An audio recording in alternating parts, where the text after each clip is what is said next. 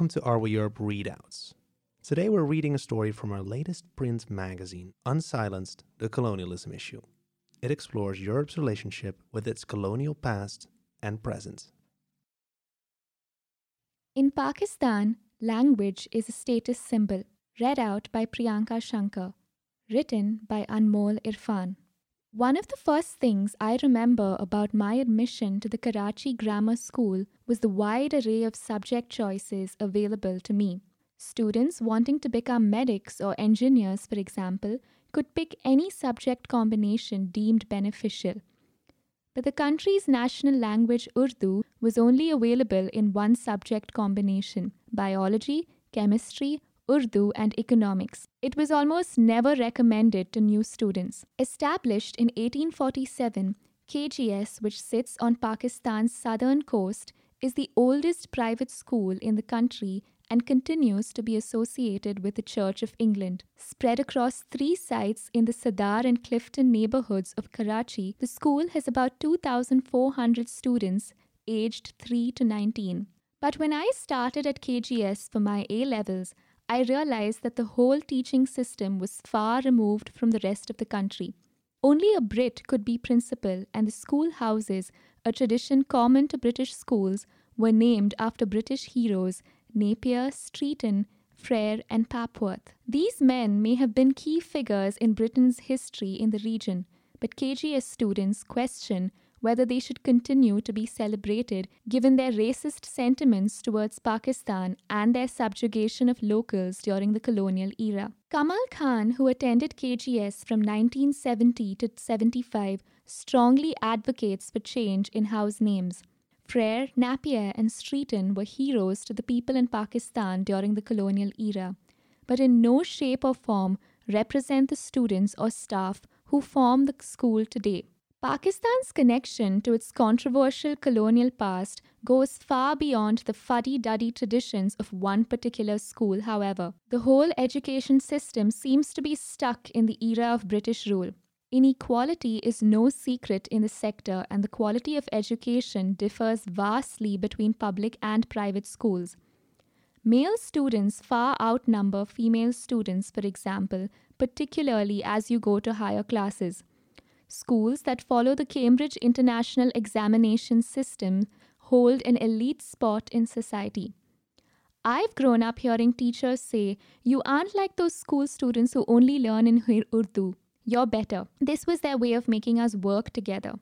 The idea that well-spoken English defines a person's status dates back to colonial times when British education was only accessible to locals with pro-British views who then went on to work closely with the British government, an opportunity not otherwise available.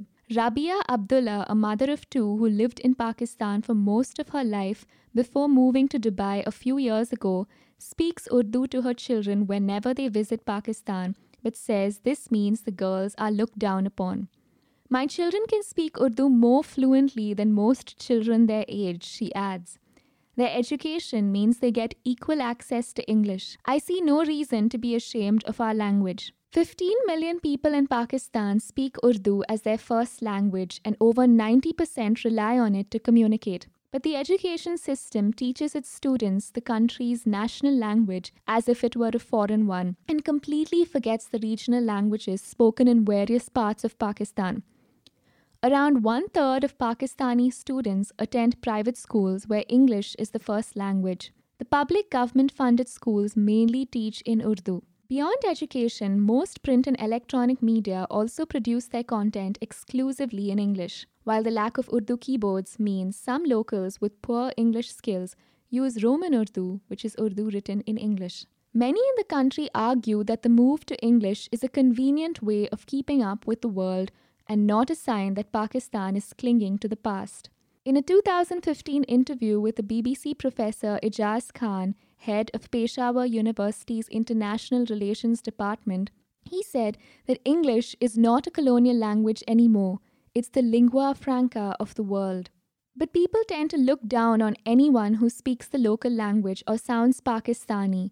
And when English, a language that was never a part of Pakistani culture, begins to define the country's identity, locals rightly question just how ingrained the colonial era remains. KGS alumni Kamal Khan thinks that English-speaking skills often define how educated a person is and that this devalues Urdu-first schools and universities.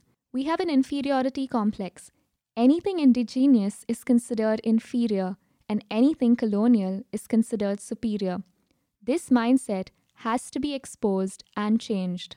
In recent times, young people in the country who rely on English as their main form of communication have been keen to read more Urdu literature and understand the history of the language.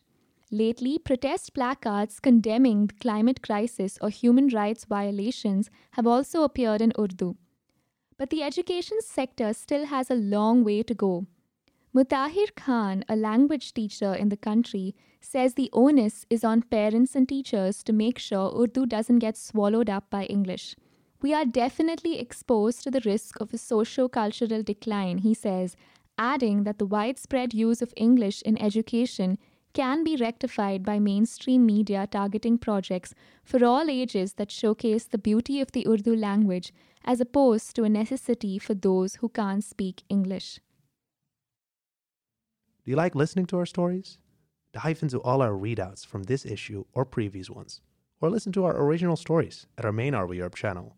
Just search for it wherever you get your earful of audio, and don't forget to sign up as a member at areweeurope.com/member. As a member, you will connect with storytellers across the continent and be first in line for all our special multimedia stories and events. You'll also receive our beautiful print magazine 4 times a year. So go ahead and sign up at areweeurope.com/member.